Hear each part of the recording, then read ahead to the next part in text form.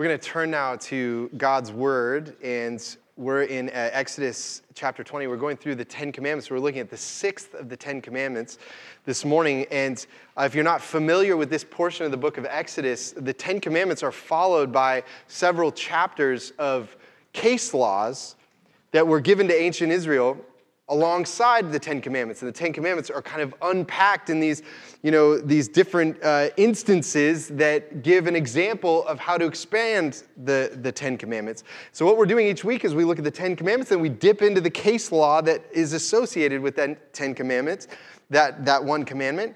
And this week, as I read these passages, you're going to hear some things about slavery, which I imagine will be troubling for some of you, and you may have questions about the Bible's teachings about slavery.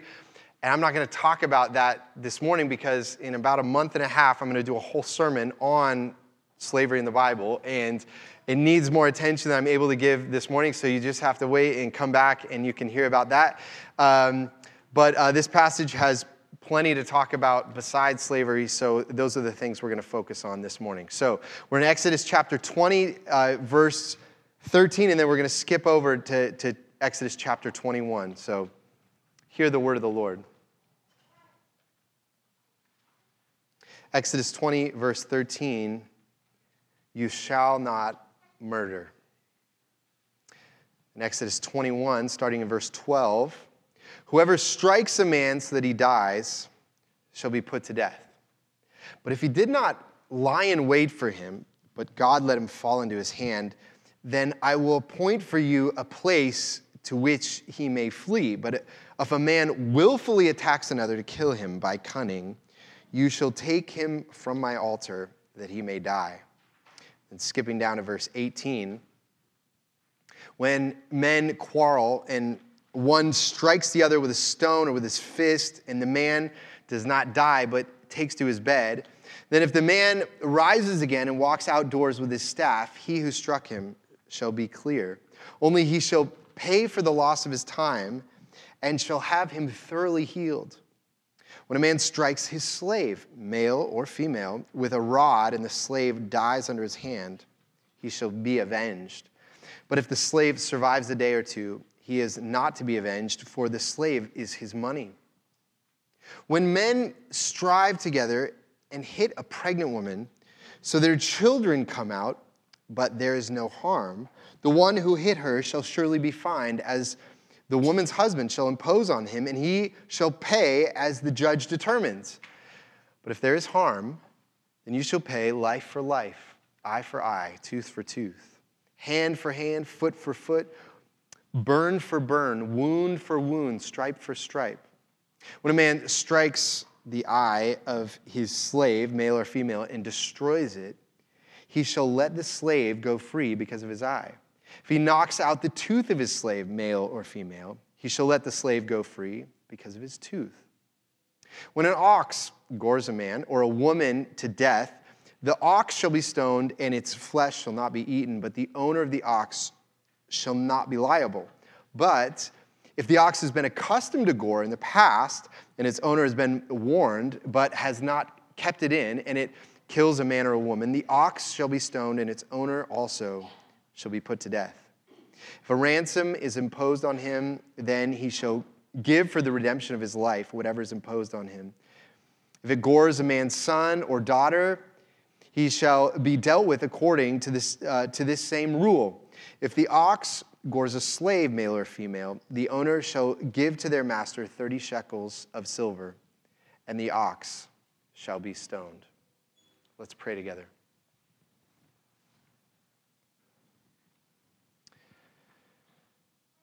Gracious Father in heaven, we thank you for your holy word. So often your word says things that we didn't know we needed to hear about. And many portions of the book of your law feel this way.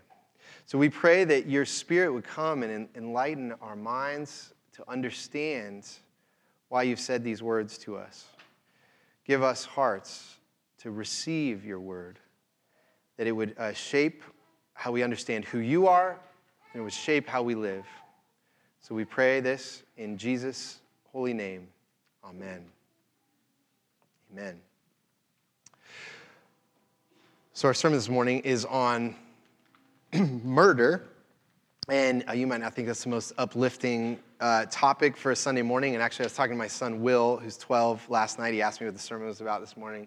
And I said, you shall not murder. And he's like, well, don't murder, don't hate people. Amen. Is there much more to say than that? But, actually, earlier in the week, I was talking to another one of my kids, my daughter Molly, who's 8, and I play tennis with them a couple mornings a week. And we were on our way to play tennis.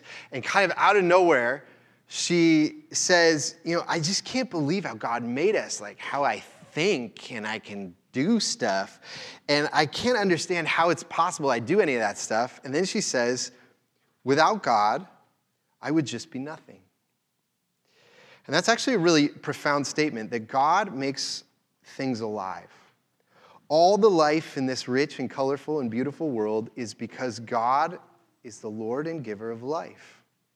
And actually, that same day I came home, and I have a little Lutheran prayer book that I use for morning and evening prayers. And the prayer that morning said these words, without your power upholding me, I should be unable to live. It's exactly what Molly was saying. Without your power upholding me, I'd be unable to live. God is life.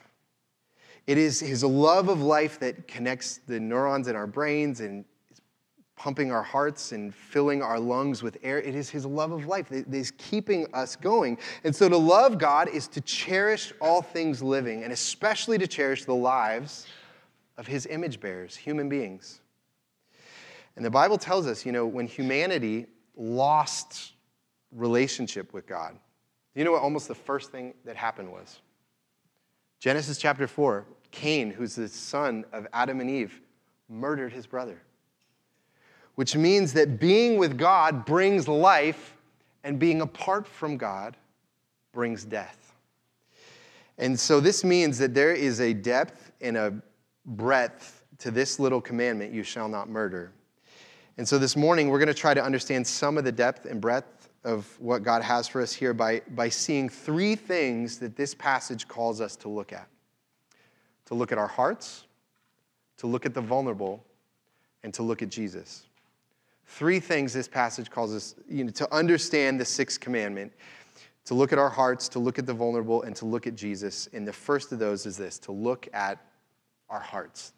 It's the place to start with this commandment. And you'll notice that in this passage I just read, the law of Moses makes a distinction, an important distinction between murder and manslaughter.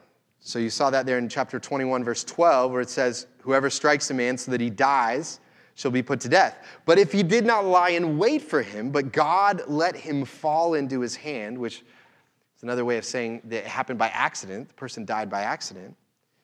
God, in his mysterious will, that's why this happened. Then I will appoint for you a place to which he may flee. But if a man willfully attacks another to kill him by cunning, you shall take him from my altar. And what that means about taking him from his altar is, in some ancient cultures, if someone went into a temple after they'd killed someone, they couldn't be killed in the temple. And so they thought they could be safe in the temple. And the Lord says, no, someone murders someone and they think they can hide out in the temple. You drag them out of the temple and then there's going to be justice. They can't, we don't do that in my law. And so you shall take him from my altar that he may die.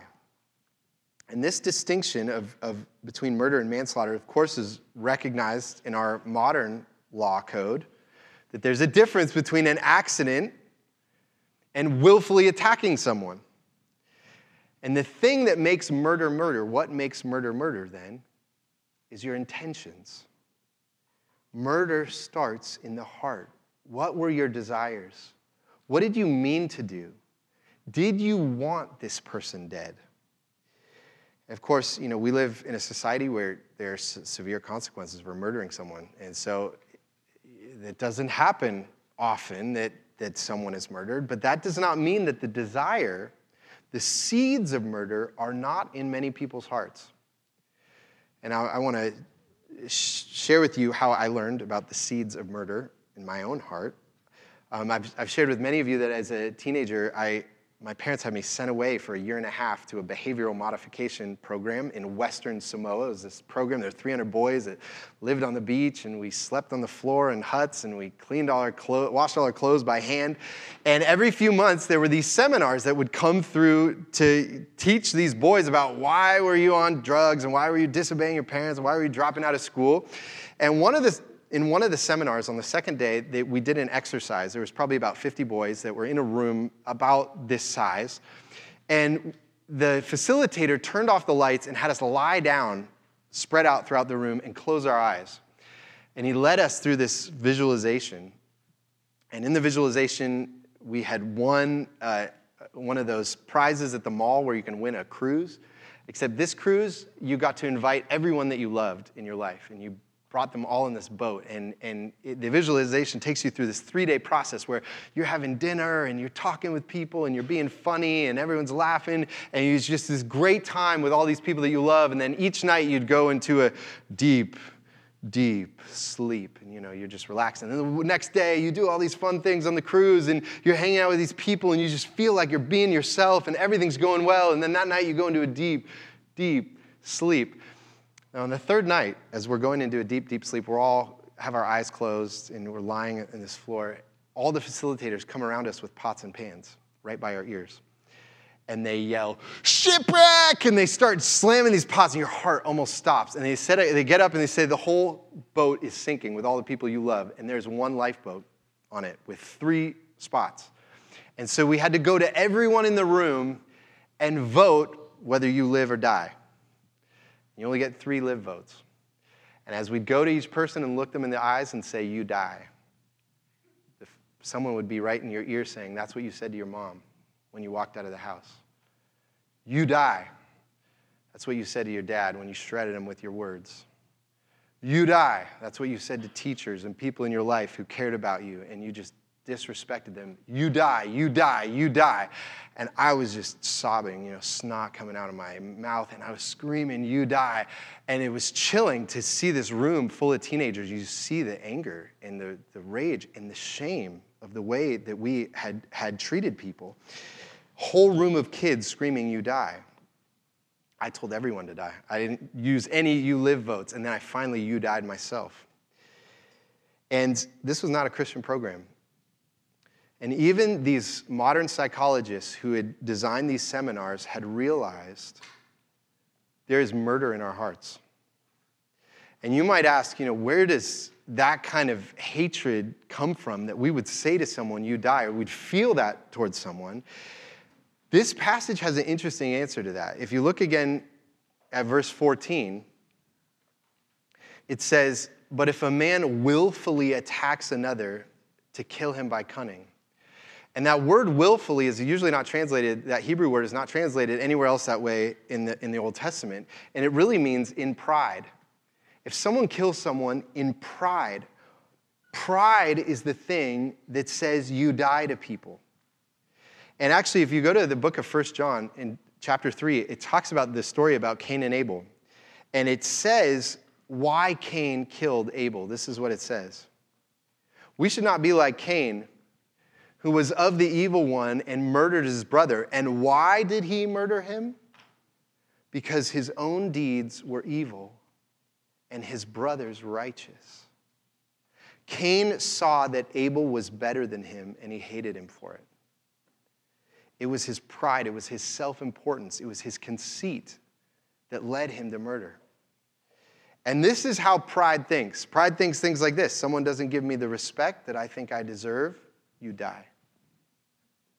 Someone doesn't give me an opportunity that I should have had in my life to advance, you die.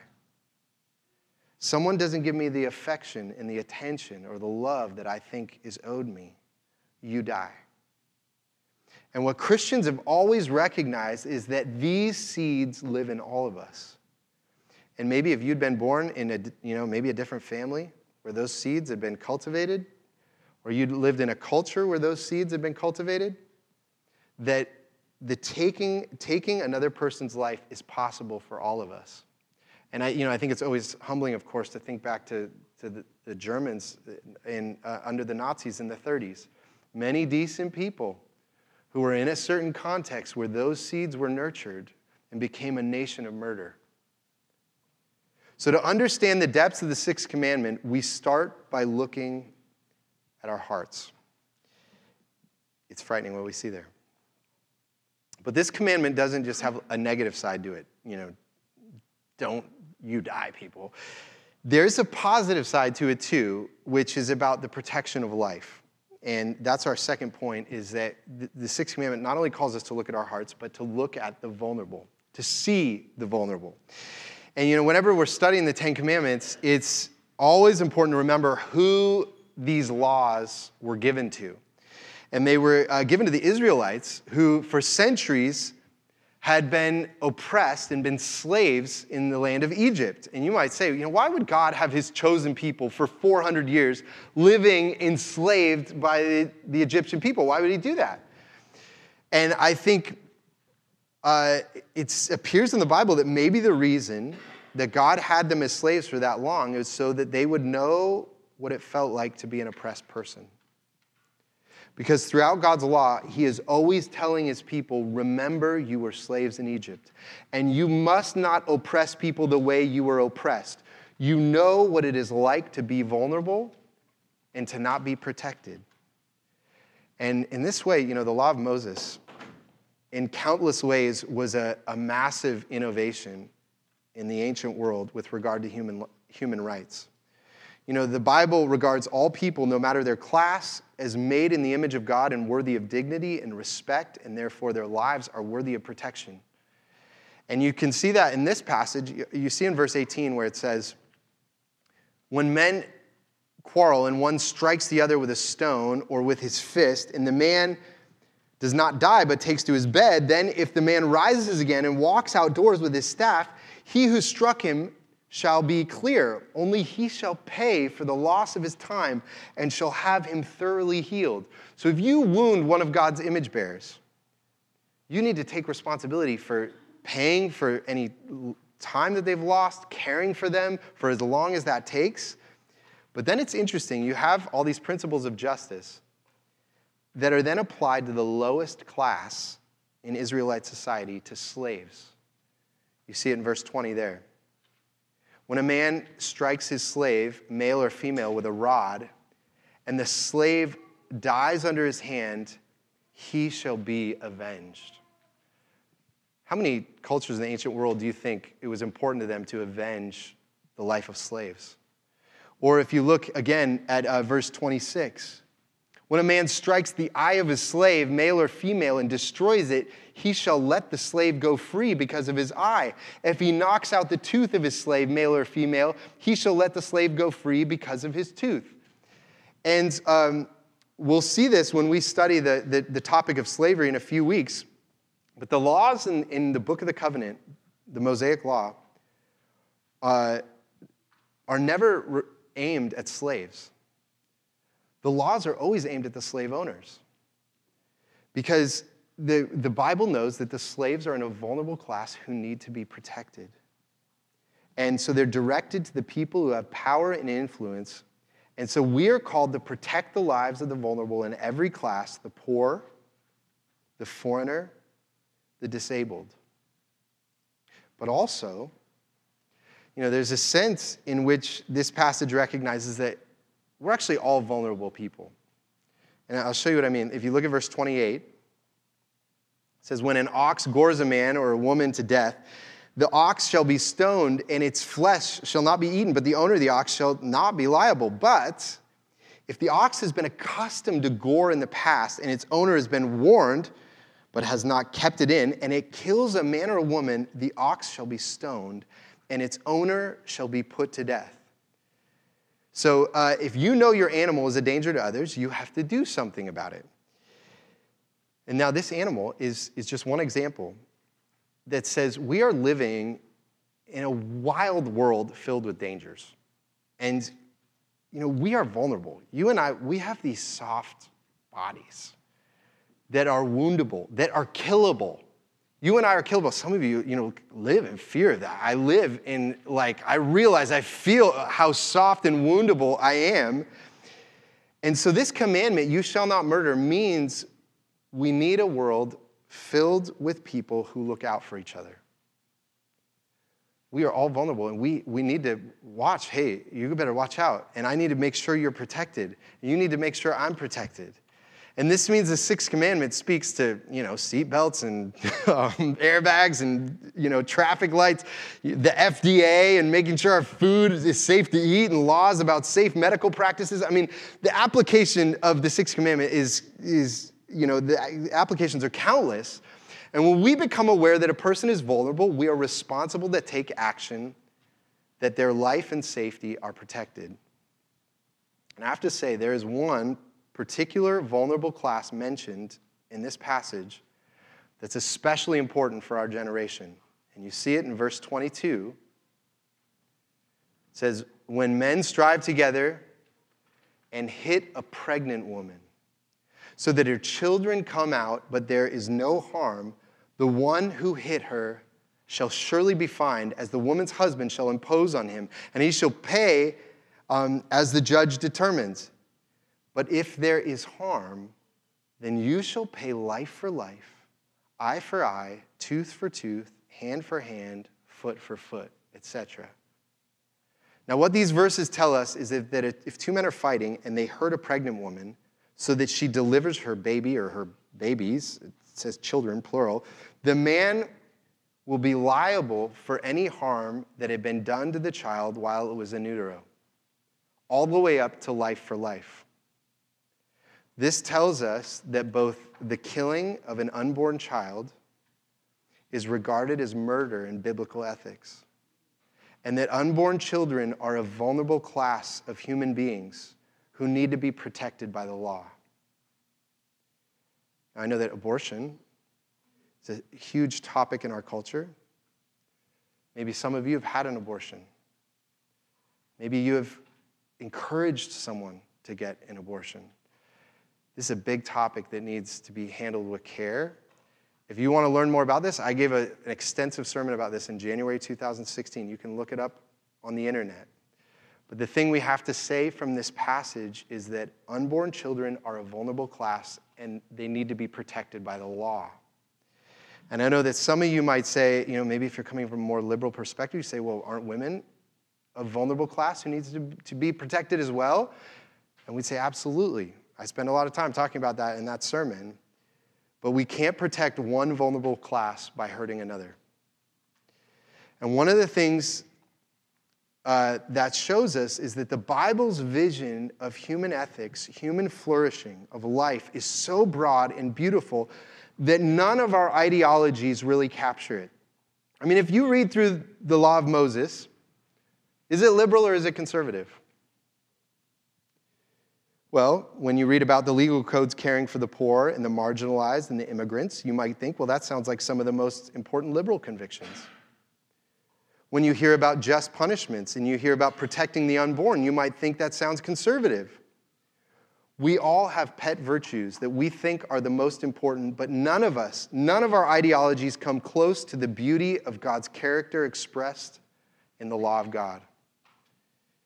And that is why, to understand the depths of you shall not murder, it's not enough to look at our own hearts. It's not even enough to look at the vulnerable classes that need to be protected. But ultimately, we need to look to a person. And that's our last point, is that we must look at Jesus. I remember when I first became a Christian, someone asked me how I could believe in the Bible when the Bible has so many contradictions in it. And the example they gave of a contradiction was from this passage, from verse 23, where it says, but if there is harm, then you shall pay life for life, eye for eye, tooth for tooth. And they said, okay, the Bible says eye for an eye, tooth for a tooth, but then Jesus later says that you should turn your other cheek. If someone hurts you, you don't get eye for an eye, tooth for a tooth, you turn your other cheek. Now, which is it? Well, the answer, of course, to that question is these talk about two different areas of human life. When you have a law code in a nation, it needs to be eye for an eye, tooth for a tooth. If someone steals a piece of candy, you don't cut their hand off. The punishment should match the crime. That's an important part of justice. You want to live in a nation that believes that. And yet, in your personal relationships, you have an obligation to forgive people. You can't constantly be living eye for an eye, tooth for a tooth in your personal relationship. God wants us to be merciful and caring. These are two different areas of human life. There's no contradiction whatsoever. But these two verses do reflect two different aspects of God's character, his justice and his mercy. And that does raise the question, how do God's justice and mercy come together? How can God be both just, punishing the wicked, and merciful, forgiving, letting the wicked, be washed and forgiven? How does he do both of those? Because as we think about murder, we find that we all have elements of you die in our hearts. We find that a pride in us that would tear others down if they were any kind of threat to our sense of self-importance. We see we don't care for the vulnerable, and we are a part of a culture that has the death of children everywhere. Death and murder and hate are all around us. How does that not just drown us in shame? The answer is we look to Jesus, and specifically we look to Jesus on the cross. And on the cross, we see two things. First, on the cross, Jesus was murdered. The greatest crime in the history of humanity is that the beautiful Son of God, the Lord of life, came to us with healing in his wings. He came with words of grace.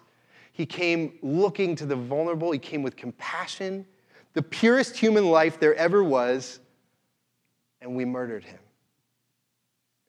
And he didn't murder back. He didn't call an army of angels to kill us all. He took it. He absorbed the murder, like a lamb going silently to the slaughter. He turned the other cheek. Which, if you think about turning the other cheek, what does that mean? Why do you turn your cheek to someone? So they kiss you. He came turning his cheek towards us so that we would kiss him. And we didn't just slap him, we crucified him. And still to this day, he opens his other cheek to us. To every murderer, to every person possessed by pride and envy and hatred and bitterness, Jesus bids you to let down your pride and anger and to kiss his other cheek, to not slap him again. And so on the cross, Jesus was murdered. He absorbed murder to win us with forgiving love. But he did even more on the cross than be murdered. But also on the cross, Jesus was a murderer. He became the murderer. This passage says that if there is harm, you shall pay life for life. The punishment of murder is execution. Actually, if you read the story of Jesus in the Gospels, you know that when Jesus was crucified, there were two robbers that died on either side of him. And the word for robber is actually used another place in the Gospels where there was a man who was a robber, who was a rebel, a murderer named Barabbas, who was sentenced to die. And Pontius Pilate came to the crowds and he said, well, who do you want me to set free? Do you want me to set free Jesus, or you want me to set free Barabbas? And they said, we want Barabbas. And he said, what are we going to do with Jesus? Crucify him. And so Jesus went and took Barabbas' cross. That was the murderer's cross, who deserved to die on that cross. He became the murderer. He went into the murderer's place so that the murderer could be washed, could be forgiven, could be welcomed, even into God's own family. This is the beautiful love of our God. Only in Jesus do mercy and justice come together in perfect harmony. He absorbs the murder and love. He turns the other cheek in mercy. And he dies for the murder and love so that life for life has been paid. The crime has been paid for in full. And it is out of this perfect love and justice that we see the first sign of a life that is finally indestructible. He's raised from the dead, and murder can touch him no more. And he gives us the promise of a kingdom with no more murder, where he will share with us that indestructible life. And so this commandment, you shall not murder, is more than a law that makes us see the pride in our hearts. It's more than a command even to see and to care for the vulnerable. It is a pointer that leads us to the Savior, the only one with the power and the love to finally give us a world where murder is no more. Let's pray together.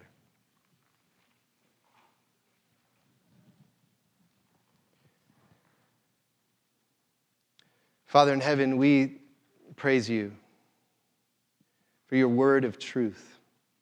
We praise you that your word comes to us with justice, severe justice, and unending mercy.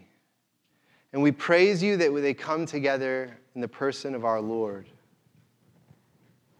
Soften, quiet the murder that's in our hearts as we behold him dying in our place. We praise you that you have washed us and you love us. So we receive this truth in faith and hope of your mercy and your goodness. In Jesus' name, amen.